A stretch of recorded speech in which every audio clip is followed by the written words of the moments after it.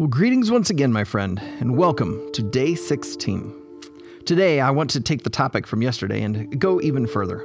I want to invite you to pray specifically for God to start a revival in the Bremer-Butler County region.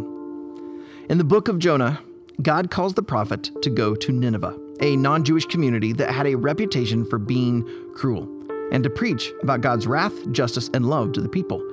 You probably know a bit of the story due to Jonah's adventure inside of a whale.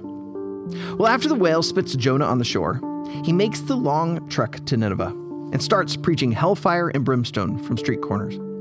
But rather than think he's just some crazy dude like you and I probably would think of him, the Ninevites actually listen and repent of their sins. And because of their repentance, God relents from the promised destruction he was going to bring. But this makes Jonah mad. He actually wanted God to destroy Nineveh. He knew how cruel they were, and he wanted to see God mete out justice upon these people. But when God relents and grants the people of Nineveh grace, Jonah throws a pity party. And God's response to Jonah's little temper tantrum? Jonah 4:11. Should not I pity Nineveh, that great city, in which there are more than 120,000 persons who do not know their right hand from their left?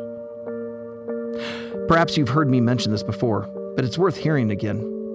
There are just over 10,000 people in Waverly alone. Of those, roughly 35% attend a church on a regular basis. But let's round that up and say 50% of Waverly people have a vibrant, growing relationship with Jesus. That means 50% do not, which equates to 5,000 people. When we started Riverwood, we asked God to help us reach just a tithe of those 5,000. We want to see 10%, 500 people, find Jesus through the ministry of Riverwood. But no one person can do that alone. Only God can do that. Jonah didn't want the people of Nineveh to repent. It was God who changed the hearts of the people. And so would you pray with us for God to do the same right here in the entire Bremer-Butler County region? As we get ready to pray about this, let us turn to Jonah, and we will read chapters 3 and 4. Then the word of the Lord came to Jonah the second time, saying, Arise, go to Nineveh, that great city, and call out against it the message that I tell you. And so Jonah arose and went to Nineveh, according to the word of the Lord. Now Nineveh was an exceedingly great city, 3 days' journey in breadth. Jonah began to go into the city, going a day's journey, and he called out, Yet 40 days, and Nineveh shall be overthrown. And the people of Nineveh believed God.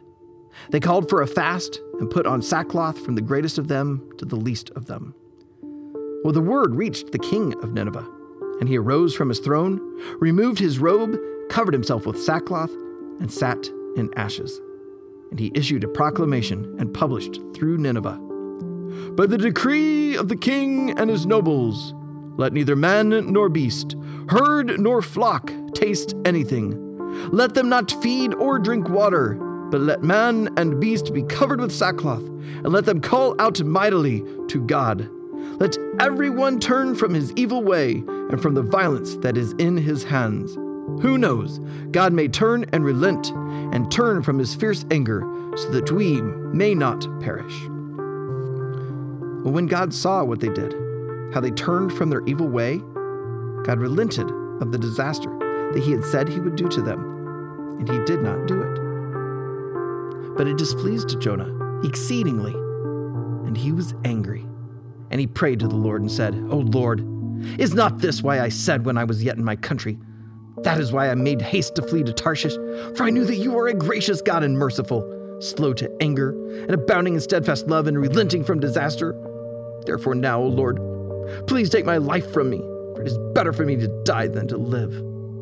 And the Lord said, Do you do well to be angry? Well, Jonah went out of the city and sat to the east of the city and made a booth for himself there.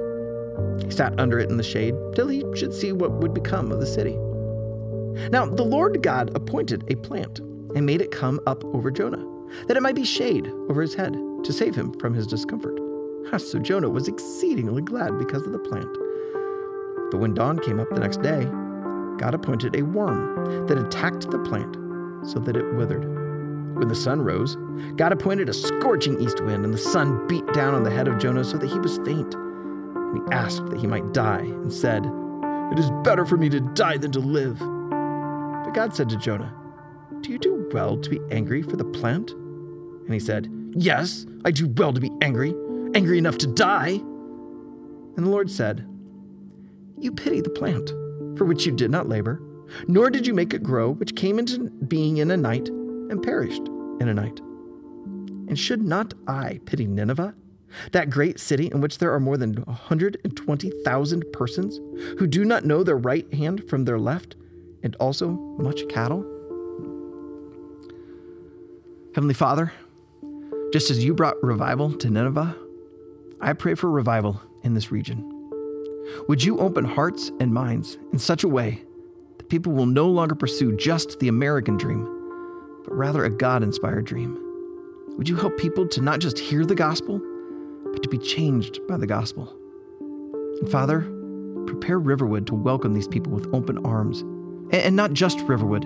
Use all the churches who proclaim the gospel and the glory of Jesus to help the spiritually disconnected of this region to find you and follow you. And Father, let me be part of this revival. Let me see my one come to know you this year. Give me opportunities to show your love and to share your gospel with him or her in the next few days, weeks, and months. And I ask this in the name of your Son, Jesus. Amen.